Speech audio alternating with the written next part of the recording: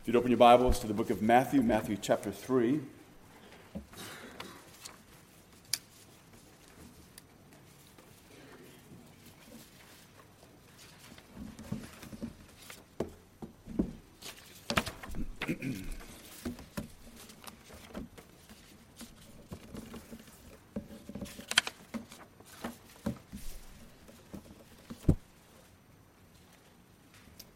Let's bow for prayer. Father in heaven, as always, we are grateful, Lord, for the time we have to be able to open your word and study, and in particular, Father, as we study the life of Christ as it's been given to us in the book of Matthew. Father, we ask you to give to us insight and understanding into his life, into the things that he did, into the things that he said, as to why he did the things he did, as to why he said the things that he said. We pray, Lord, that these things would enable us, Father, to gain a better understanding of you, a better understanding of the purpose of Christ's coming and his life and his obedience to your word. We ask, Lord, that it would give to us a deeper and a broader understanding, really, of the sinfulness of man and of the greatness of your grace that you have poured out to us. So, Father, we pray that you would eliminate distractions from us and you would enable us, Father, to focus on your word and those things that are presented to us here. As always, we do thank you and we do ask these things in Christ's name. Amen. So Matthew chapter 3, I'll be reading verses 13 through 17, and it reads this way. Then Jesus came from Galilee to John at the Jordan to be baptized by him. And John tried to prevent him, saying, I need to be baptized by you, and are you coming to me? But Jesus answered and said to him, Permit it to be so now, for thus it is fitting for us to fulfill all righteousness. Then he allowed him. When he had been baptized, Jesus came up immediately from the water. And behold, the heavens were opened to him, and he saw the Spirit of God descending like a dove and alighting upon him. And suddenly a voice came from heaven saying, This is my beloved Son, in whom I am well pleased. So in verse 1 of this chapter, it says, Then Jesus came from Galilee to John at the Jordan to be baptized by him. Verse 13, it says that. So we need to ask the question, why baptism? Why was this being done? We know that immersion was a very common Jewish practice. Ritual immersion took place in what's called a mikveh. And that's the title of the message tonight. A mikveh is a ritual bath, and it was of great importance to the first century Jewish man or woman. In fact, it was understood that if a community or a village only had enough money for a synagogue or a mikveh, the mikveh would be built first. So that was the importance that they placed on the mikveh and how they understood it in light of Jewish law. And when I say Jewish law, I mean primarily the Mosaic law that God had given to Moses. The Old Testament does speak of a lot of numerous things that would make a person ritually unclean. The word that we're the most familiar with is the word defiled. So an individual's sins as well as other things could cause a person to be defiled. The main aspect of being defiled meant that you were made unworthy, or you were unworthy to be in the presence of God. You were unworthy to be able to worship. It was a very serious thing, because if you were defiled, you were kept out of a large part of the community, because everything they did was centered around the synagogue, or centered around the temple, around the tabernacle, depending on what time and era you were living in. But it was central to life. And if you were defiled, you could not participate in those things.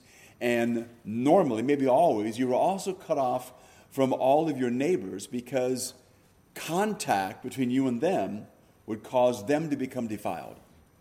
And so this is a real big thing in their social life and in their religious life. I do think that we need to make sure that as we come to understand this and look at the importance of this, that we recognize that this is a picture for us when it comes to sin, that we are filled with sin, that we can sin intentionally. We also can sin unintentionally. In other words, there was no desire on our part to do wrong, but nonetheless, we have violated the law of God. It helps us to understand the gap that's created between the sinner and God, that his holiness is of such that it was important that an individual have whatever it is that's defining them dealt with. It had to be dealt with. It had to be dealt with in a particular way. Because you could not then, you cannot now just approach God any way you want to. I know we have a common saying among ourselves as Christians, and we normally mean this as Christians, that we can really come to God any way that we want. You can come as you are. It doesn't really matter because he will accept you. Well, that's true and it's false. We need to remember that you cannot just come any way you want to God. He has dictated exactly how you come to him. It's always through Christ, period. There is no other way. There's never the idea that we can just have a casual communication or a casual relationship or casually come in the presence of God. Sin is a big issue with him because of the seriousness of sin. Remember that sin is why there is death. Sin is why there is disease. Sin is why there is decay. Sin is the problem that we have in our life. It's the problem we have in the life of our families. It's the problem we have in the life of our community. It's the problem we have in the life of our nation. And it's the problem we have throughout the world. And it is the number one cause. It is the root cause. It is the foundational cause for every single problem that we have. Remember, that's not a narrow-minded approach. That's just the true approach. That's what the Scripture declares to us. In the world we live in, the world is constantly trying to find ways to explain, really, without God, the difficulties that we have.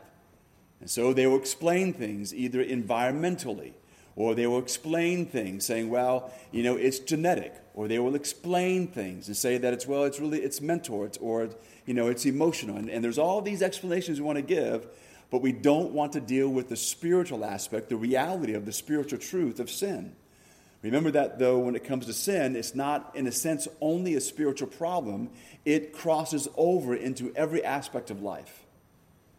So we want to make sure that we ourselves have more of a very robust, full understanding of sin and the seriousness of sin, of what it means to be defiled, and the need then to be reconciled to God so that we can communicate with God, so that he can communicate with us, so that we can be blessed by God.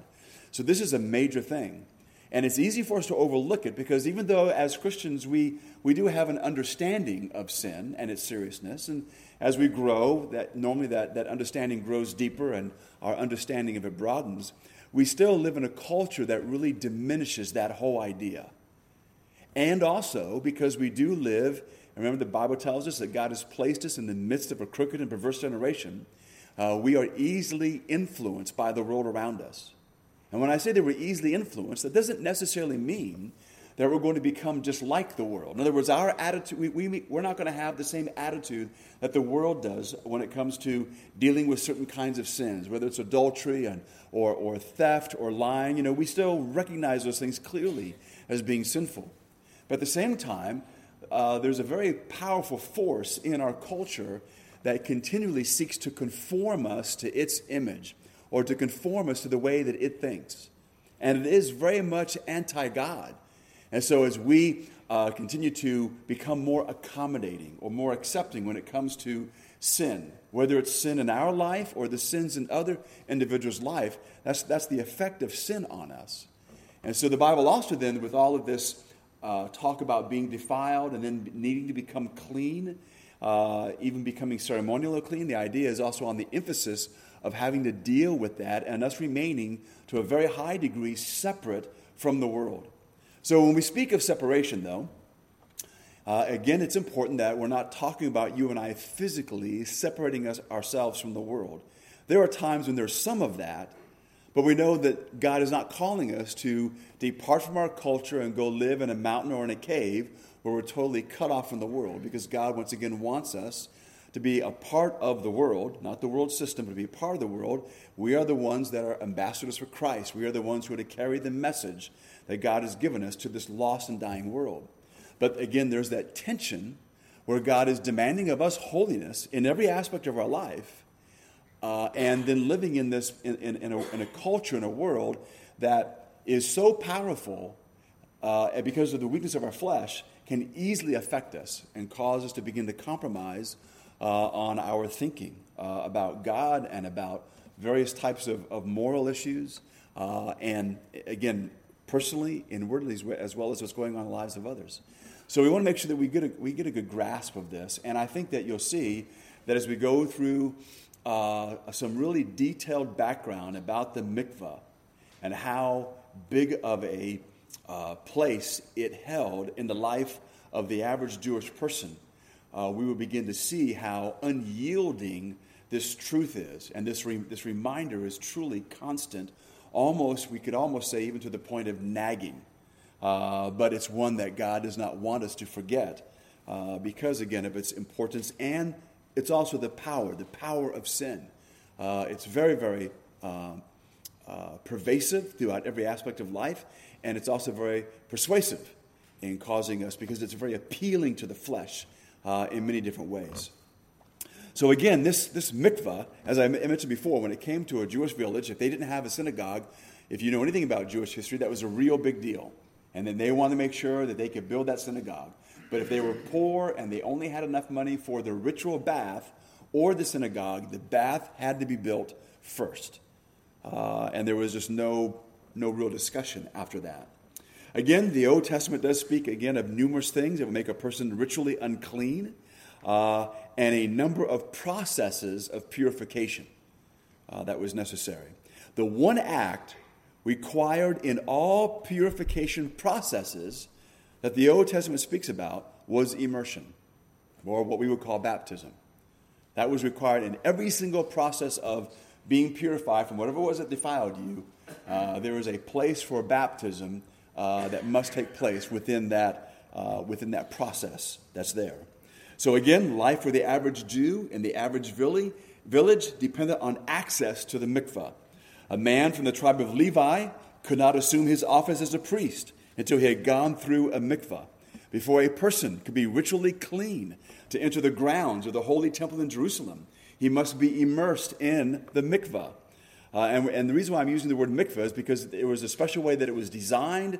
It was a special way that water had to enter into it. It had to hold a certain amount of water. The details about how the mikvah was to be built and how it was to be cared for was, again, one that was, the details were given by God as to how, and then kind of fleshed out by their leaders through the years. The severest punishment that was imposed on a person for entering the temple area in a state of ritual impurity was that if you entered into the temple grounds impure, then the severest penalty that they could imagine was going to be brought against you as an individual. A woman in her monthly cycle was required to wear special clothing, so that all would know that she was ritually unclean due to her monthly cycle. Imagine if we had to do that today. That every single time a woman would enter into her menstrual cycle, she had to wear special clothing to be identified as being in that process, so we would all know that was going on, so we would then stay separated from that individual because we would not want to become defiled. Again, it doesn't mean that she is in sin. It's not insinuating that. But God is a God of holiness in every aspect of his being, and that's being emphasized in all of these various rituals and commands and laws that God had given. And she would then not be ritually clean until not only after that cycle ended, but then she would have to be baptized in the mikvah. She would have to be immersed in the mikvah, and then she would be clean and she'd be able to go to the temple to be able to worship. So immersion in a mikvah is an integral part of conversion to Judaism. If until you're baptized, your conversion is not counted as being genuine or complete or in any way to have even taken place, because that had to be done as well. So without immersion, conversion to Judaism was not valid. And again, there are many more times where immersion in a mikvah was customary. So the mikvah, again, is a ritual bath. So they didn't literally go in there to take a bath. It was all about the symbolism and all about what it meant and all what it meant for them to think about and what it identified for them. The word mikvah itself is a Hebrew word that just means a pool or a gathering of water. So I'm going to read to you from the book of Leviticus. I'm not looking at the laws necessarily that require you to be immersed. We're just looking at this word and how it's used in the Old Testament. It appears a couple times in the Old Testament, and so I just want to look at it just real quick for just a moment so we can kind of gain maybe a better understanding. So in verse 29 of Leviticus 11, it reads this way. Of the animals that move about on the ground, these are unclean for you. The weasel, the rat, any kind of great lizard, the gecko, the monitor lizard, the wall lizard, the skink, and the chameleon. Of all those that move along the ground, these are unclean for you. Whoever touches them when they are dead will be unclean till evening. So again, if you have a gecko in your house, which in Hawaii, all of us have geckos in our house. You want geckos in your house because they eat bugs. So if one dies and you pick it up to go put it in the trash, well, if that was the day you're supposed to go to the temple, you can't go now because you're unclean. And so, again, all these things are described for them. Verse 32, when one of them dies and falls on something, that article, whatever its use, will be unclean, whether it is made of wood, cloth, hide, or sackcloth. Put it in water. It will be unclean till evening. Put it in water. The emphasis there is if you would put it in a mikvah. You would have a different mikvah. Most homes would have more than one mikvah. There'd be one that you would have a certain amount of water for the individual to be baptized in, but you would also have one set aside for your dishes. And again, all that was this idea of this ritual cleaning to make sure that whatever was that had caused the pots and pans to become unclean, if you were to use them without them being immersed in the mikvah, then whatever you cooked would be unclean. Then you would eat it, and then you would be internally unclean. And again, there's a lot of this. This can seem like it's very burdensome. I think it would be to a degree. But again, the idea is that you just can't approach God willy-nilly. It's reminding us that we are separated from God in every way. And until that is remedied, this is what we have to live with. And so again, we can be very grateful for the coming of Christ, not just because it's made our lives to a degree easier, though that's true in one sense, but because this major blockade, this major gap that we cannot cross, that we cannot fix, has been dealt with by Christ once and for all. So then, verse 33, if one of them falls into a clay pot, everything in it will be unclean, and you must break the pot. Any food that could be eaten but has water on it from such a pot is unclean, and any liquid that could be drunk from it is unclean. Anything that one of their carcasses falls on becomes unclean. An oven or cooking pot must be broken up. They are unclean, and you are to regard them as unclean. A spring, however, or a cistern for collecting water, and that the word there for collecting water, that's the mikvah, remains clean. But anyone who touches one of these carcasses is unclean.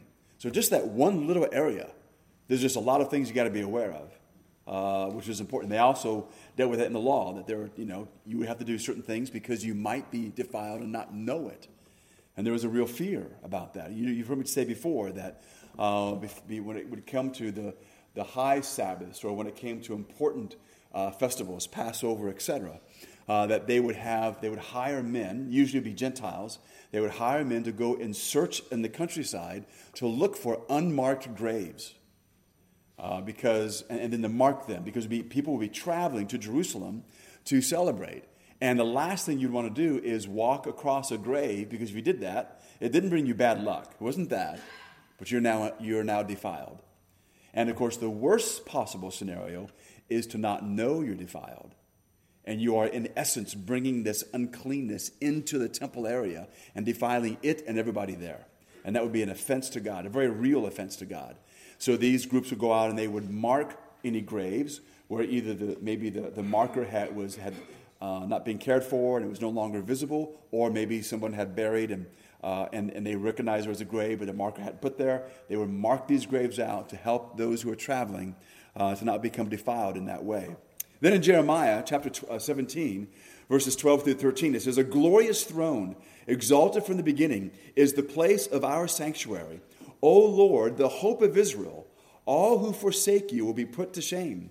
Those who turn away from you will be written in the dust, because they have forsaken the Lord, the spring of living water." What is interesting is in verse 13, where it says, "O Lord, the hope of Israel." the words, the hope, that the word hope is translated from the word mikvah. And it's used there for hope. So mikvah then is not just a word that we understand represents this bath of water that you use for ceremonial cleansing, but it also meant hope. And there's a lot tied into the meaning of that word. So it gives the understanding that the Messiah or that Christ is the cleansing fountain or the hope of Israel. That's what that's talking about. So they would recognize then that the mikvah is a big part of their life.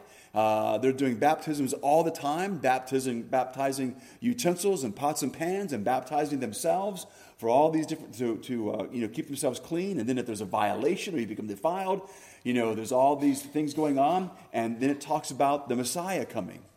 And the Messiah is the hope. He's the mikvah. He's going to be, I guess you could say, the final mikvah, so to speak, who's going to bring about this once and for all final cleansing. So they then can be reconciled to their God and nothing else is going to stand in the way. In fact, let me read to you from the Gospel of John. John chapter 19, beginning in verse 34. It says, "But one of the soldiers pierced his side with a spear, and immediately blood and water came out." It is viewed by Messianic Jews when they read that. I'm not saying they only do that, and they're the only ones that interpret it this way. But the idea is the opening of this side, the water and the blood coming out of Jesus, again, is the cleansing fountain for Israel. We recognize that as the cleansing fountain for sinners, for us. Zechariah chapter 13, verse 1 says, "In that day there shall be a fountain opened to the house of David and to the inhabitants of Jerusalem for sin and for uncleanness." So they made all these connections. Those who believed in Jesus, and when they began to understand his death, they would make that connection with him, the hope of Israel, which is the mikvah, and then this verse here, and passages that talk about this fountain being open to the house of David, and specifically for sin and for uncleanness. And again, that uncleanness is the idea of being defiled. So remember that when it comes to, you may have had discussions with people about this before, that sometimes it can be very difficult to share the gospel with individuals who are extremely moral. Because there's no easily recognizable sins in their life. And many of them also probably believe they've not done any sin that requires them to be saved in the sense that someone had to come and die for them. They don't recognize that they are, before God, defiled. They are separated because of sin. It's not only the seriousness of the sin that you commit. The fact that we are in sinful flesh automatically means we're born spiritually dead with a sin nature, with a natural bent towards sin. We're already separated from God. So then when you're sharing the gospel with an individual who, let's say, may be very, very moral, remember, it's not your responsibility to try to make them feel guilty for sin. It's not for you to try to ask them enough questions to find out if they've committed some big sin. They don't have to. Just explain to them what the Bible says. And again, it's true for all of us. That an individual stands before God defiled, and he's already separated from him. The NIV reads this way of Zechariah 13:1. It says, "On that day a fountain will be opened to the house of David and the inhabitants of Jerusalem to cleanse them from sin and impurity." So whether you want to use the word uncleanness or the word impurity, again, those words may help an individual recognize that they really are separated from God, and that it's not just the idea that maybe someone has committed some big sins. That all sins, and just because you are impure alone, separates you from God. So again, to understand the significance of the mikvah and its importance to the daily life of any Jewish person living, during or before the first century, we need to look a little bit at the process by which a person became ritually clean. For example, when you examine the purification process of a leper, and when you read that in the scriptures, it requires the same process for a leper or someone who has an undefined human skin disease. Remember, they didn't have all the categories to label diseases like we do. So leprosy wasn't always, when it's used in the law, doesn't necessarily only mean just leprosy. It could be any skin disease, but it was all treated the same. Even though they did recognize that there was a difference between a leper and someone who had just a skin disease, because it was very clear that when Jesus healed the lepers, That was a real big deal in Israel when he did that. But there was a very lengthy process for purification. We're not going to go through it, but I have it in your bulletin. You can look on page 5, and there's 18 steps. And those 18 steps aren't counting the 5 sub-steps that come in associated with number 5. So just take a look at that. You can look at the passage if you want, but you can recognize that there's a lot going on here with this.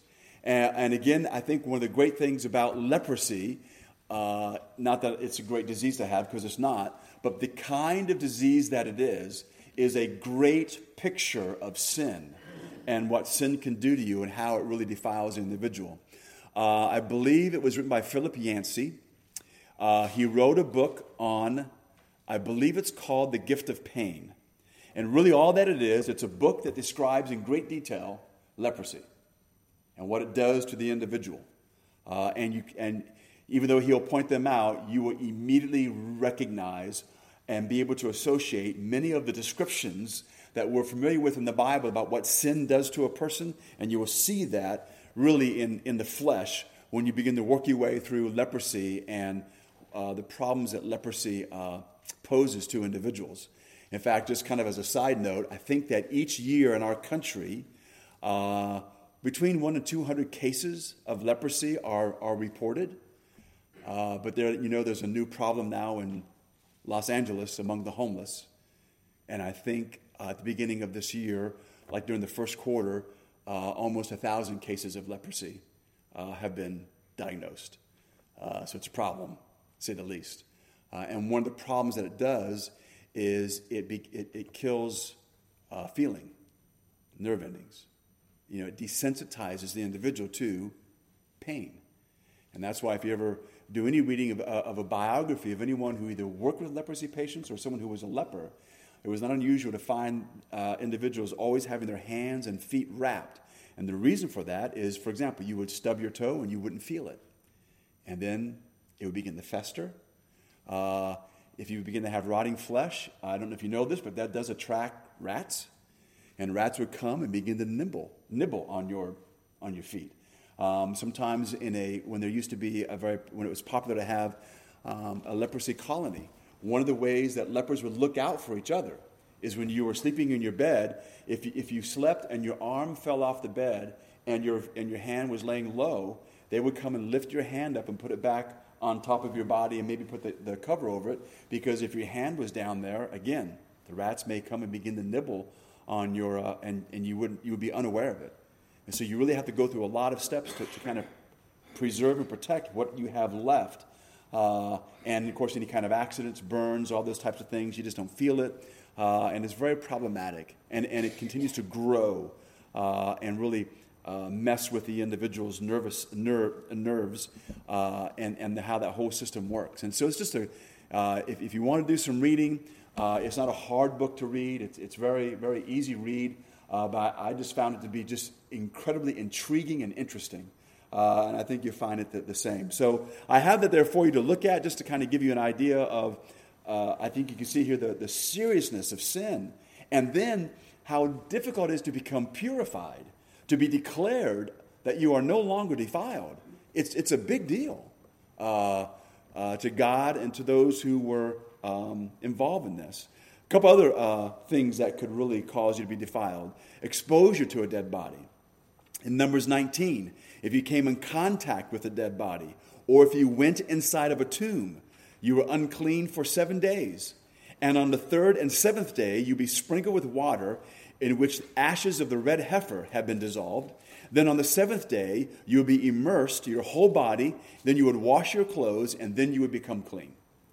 So if you have someone in your family who dies, well, you're the one who's got to take care of them. So you're doing a work of mercy, but you're unclean.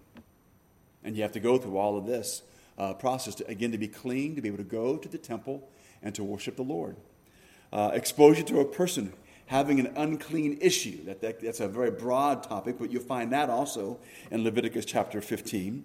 So any person that comes into contact with the body of or with an article of furniture used by a person having an unclean issue, or any article used by that person, must immerse both their body and their garment and you'd be unclean for an entire day. In Matthew 9, we have this woman with the issue of blood. That's called Zavah. I'm not sure I'm saying that correctly, but the woman with the issue of blood that we have in Matthew 9, she touched the garment of Christ. In a normal society, or the way things would normally work, he would be immediately unclean.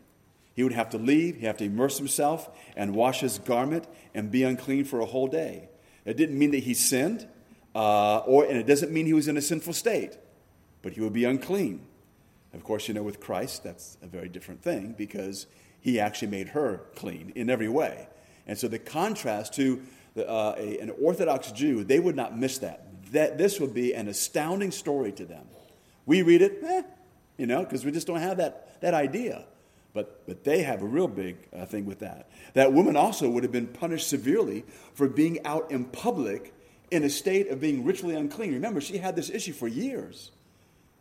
That basically having this issue and not being able to deal with it would again cut her off from all of society and from most of her family until it's dealt with, until it's resolved. She had no hope. So she was truly an outcast in every way.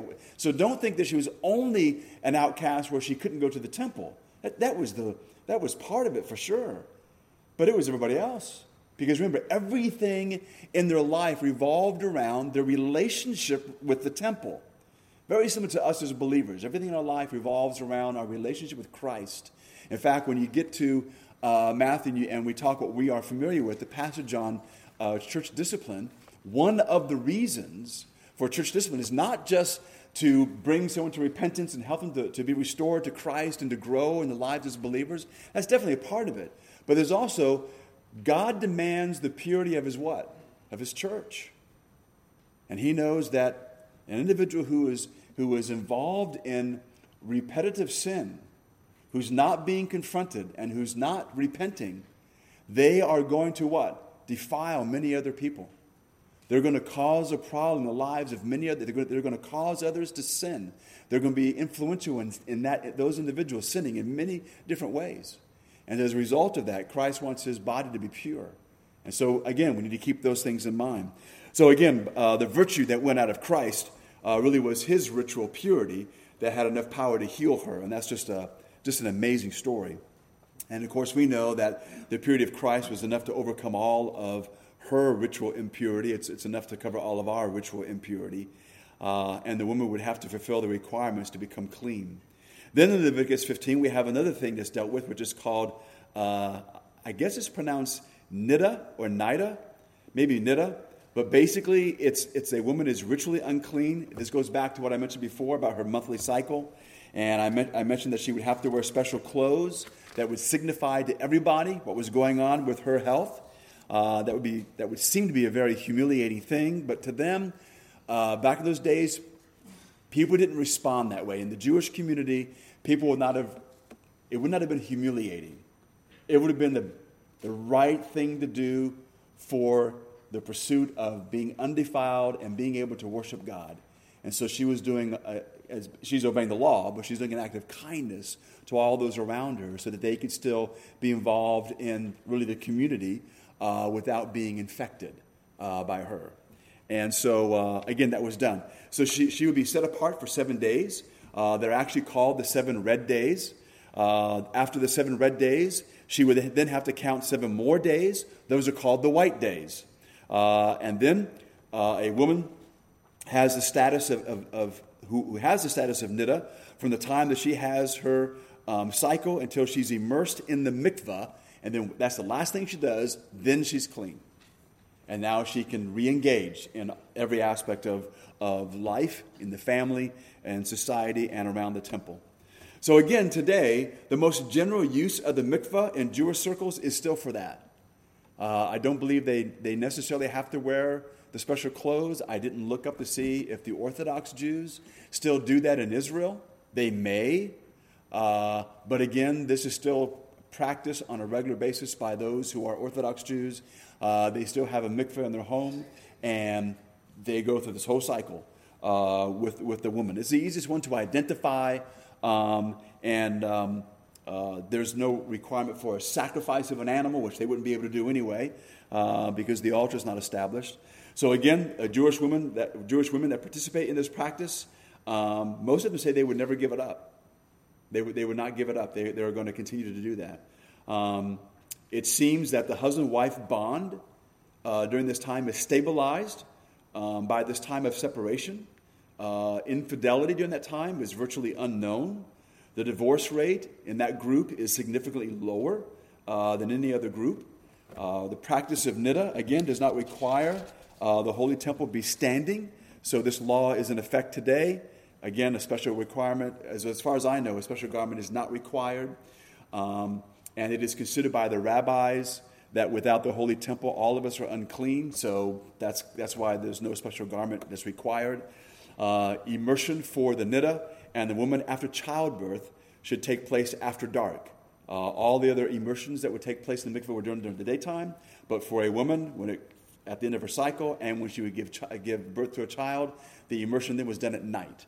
So childbirth was another thing, a very natural thing that women would do, obviously, and that would cause an individual once again to be defiled. A woman would be unclean for 7 days after giving birth to a male child. Then 33 days later at the Holy Temple in Jerusalem, she would go there for purification, for the appropriate sacrifices to be made. There are different requirements for the birth of a girl compared to the birth of a male. Again, for the birth of a male, it would be 33 days until she would go to the temple. If she gave birth to, 7 days after giving birth to a male child, then 33 days later she would go to the temple. If she gave birth to a girl, she would be unclean for 14 days, and then there would be an additional 66 days before the sacrifices can be made. You want to know why? I don't know. I have no idea. But I'm sure that if there are any individuals who are women libbers, that would drive them nuts. But there's nothing we can do about that. That's what it is. So anyway, and again, remember, I think what the rabbi said before, all of us are unclean. So it's not trying to mark out an individual saying that they are more dirty or they're more unclean than others. That's not what the point is. But anyway, I'm sure that would drive some people nuts. And then I've already mentioned before the whole thing about the dishes. The last type of immersion to do. So again, this is not the normal washing of dishes. This is making sure they're cleansed in a ceremonial kind of way. Cooking utensils, things that are not made of metal and glass would go through this immersion. If you would buy pots and pans from a non-Jewish person, you would have to immerse them in a mikveh before you use them, because you are trying to remove the impurity of the Gentiles. So it's not that the understanding was Gentiles lived differently than Orthodox Jews, and they would do things that Jewish people wouldn't do. I'm not necessarily sinful, but they would just do things that they wouldn't do. For example, they would eat pork, and they may not wash their hands enough, and then they touch the pots and pans they sell to you. That's a problem. And so you would have to go through all this. I think some of you know the story. My dad went on a trip to Israel on one of those teaching tours. And so they went to this cafe. And, they have 2 sets of dishes, all different kinds of rules about all of those things. And my dad went up and he grabbed some bread. Then he took some butter and slapped it on his plate. And sat down, and the waitress went nuts. She came over and was yelling at my dad in Hebrew, and she reached down and grabbed the plate, and she flung the bread off the plate, and then she threw the dish into the street and shot it all over the place. And my dad, he's just like, and he was with Arnold Fruchtenbaum, and Arnold is cracking up. He is laughing at this whole thing. And so my dad had the piece of bread, and then he looked at Arnold like, so what do I do if I want butter? And Arnold helped him out with that. So anyway, he didn't have that happen again. But again, the idea was if you did buy dishes of some kind, cooking utensils from a non-Jew, you would then have to immerse these things into a mikveh before you could use them. And of course, there was a process of immersion by which not only the vessels would be ritually cleaned to remove even non-kosher food from them that might have penetrated their walls. So there was all the what ifs. They were concerned about unintentional sin as well, or unintentional defilement as well. So again, this is just it's a major thing with them. If men went to war, if they would bring back the spoils of war, which they'd be allowed to do from time to time, you would purify things through fire, but certain things couldn't be purified by fire because it would be destroyed, so they would have to be immersed in a mikvah. So if they brought back some weapons and cooking utensils, then that would have to be done. The big thing, worship in the temple in Jerusalem. What was the purpose of the tabernacle or the temple and the form of worship that's prescribed? And I think this is really very interesting as to how they viewed the temple or the tabernacle and worship. The tabernacle was seen by the people of Israel as containing the very throne of God. Now, that's not wrong. We know that's where God was. Remember when you think about the Shekinah glory in the tabernacle? He dwelt there in the tabernacle. That when I say the throne, they don't mean like the throne in heaven, but that's where the presence of God actually dwelt. And so there was a very special sense of reverence that was necessary for them to go and to approach God in that way. They believed that the earth had become consumed with evil after Adam had sinned. That'd be correct. The presence of God was removed from the Garden of Eden. There was not an area on the earth that the Lord could walk and talk with man as he had done in the garden. So the tabernacle was established by a commandment from God to provide a dwelling place for God here on earth and for man to commune with and worship him in a pure environment. That's what that was for. The reason why they had the tabernacle and carried it wherever they went, when they built that temple, the idea they had this understanding that sin had infected the entire planet. And what Adam had, what we read in the book of Genesis, where he walked with and talked with God in the garden, they desperately wanted that. How is that going to happen? Because now the earth has been cursed by sin, and it has been. We have the tabernacle. And all these ceremonies and all these things that bring about purity are important because it enables God. Not that because God is weak. God is not weak, but God is holy. And because he is holy, because man is not, and because the earth is not, and because everything in the earth and on the earth is not, you have to go through all these things to make sure all these things are purified so that man could commune with God and worship God. And there's just so much there for us to think about. It's one of the reasons why we sometimes encourage each other when we gather to come together as believers on the day that we worship, which is on Sunday. It's important for us to deal with our sin during the week. It's important for us to prepare our hearts because we're now gathering as a people together to commune with God. We need to remind ourselves that yes, the Spirit of God dwells within us because God has purified us with the blood of Christ, and we're able to commune with God like Adam did, even though we're still in the body of flesh, and now we can gather together as his people to do the same thing. And you don't want to be the cause of that not happening. And so we want to make sure that we're dealing with things in our life the way they're supposed to as believers, so we then can come and commune with God as his people and enjoy being in his presence. Because that's really the idea. We know that God is always with us, but there's also this idea that we're coming in the presence of God. And so all the churches in all the world that gather together on the first day of the week, they're all gathering in the presence of God. God is everywhere, but there's a unique relationship and a unique presence that we're talking about when we gather together for the sole purpose of honoring him and seeking to be encouraged by him as we seek to worship him together. Again, Exodus chapter 25, verse 8 says, and let them make me, that's God speaking, a sanctuary that I may dwell among them. So again, the sanctuary, and let me read this to you. This is part of this paragraph comes from Arnold. The sanctuary was to take the place of the pleasant walks and talks that God had with man in the Garden of Eden. The sanctuary was to be devoted completely to the communication with and the worship of God, where everything pertaining to the impurity of sin would be excluded. The great kingdom age, when the Messiah will rule and reign here on earth from Jerusalem for a 1,000-year span, is seen in Jewish eschatology as a repeat of the Garden of Eden. Now, I just think that's a fabulous picture. So we've gone through most of the information we need for the mikvah. All this is going to lead to answering the question, why did Jesus have to be baptized, and why did he say that being baptized was to fulfill all righteousness?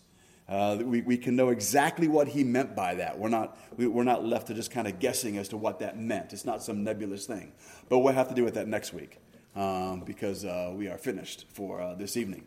But I trust that this will help give you that again a good grasp, I would say, of the depth of the problem that we all have when it comes to sin, and that then should increase and deepen a sense of gratitude for God that this was now dealt with finally in finality by Christ Himself, and why it is so great that we have not only that we have the gospel of the message of Christ, that we've believed Him, that we share that with others. Because apart from that, man is separated in every imaginable way from God. There is no way back to God except through Christ. And even those who may want to emphasize baptism apart from Christ, no matter how many baptisms someone does, that will not make anyone pure or holy. It will not reestablish any communication or relationship with God Himself. It is Christ, that the spring, the fountain of blood that we talk about, we sometimes sing about, is that which purifies man from his impurities and from his sinfulness and reunites us with God, so that we then can walk with God as Adam did in the book of Genesis. Let's pray. Father in heaven, again, we thank You for Your grace and kindness and goodness, and we thank You, Lord, not only because You're a God who's consistently holy, but Father, we know that if we truly have a grasp of Your holiness, we will know, Lord, that just because of Your holiness, it is impossible for us to be reconciled to You. The gap between You and us is so great and so wide that it is a mathematical impossibility for any one individual or group to ever do enough good or to even participate in enough ritual baths to ever place ourselves in a position where we can commune with You and even call You our Father. That, Lord, that all this has been given to us as a gift because You have done the work for us and on our behalf. And You've given us Christ and all that He said and all that He did on our behalf. Father, what an amazing thing that is. We pray also, Lord, that You would deepen our understanding of holiness. That, Father, we would recognize that You desire holiness in every aspect of our life. And we do know, though, Lord, that apart from Your help, it is impossible, even for Your own children, to live up to the standard that You've established for us. How grateful we are, Father, for Your love and Your daily ongoing presence in our lives. We do thank You, and we do ask these things in Christ's name. Amen.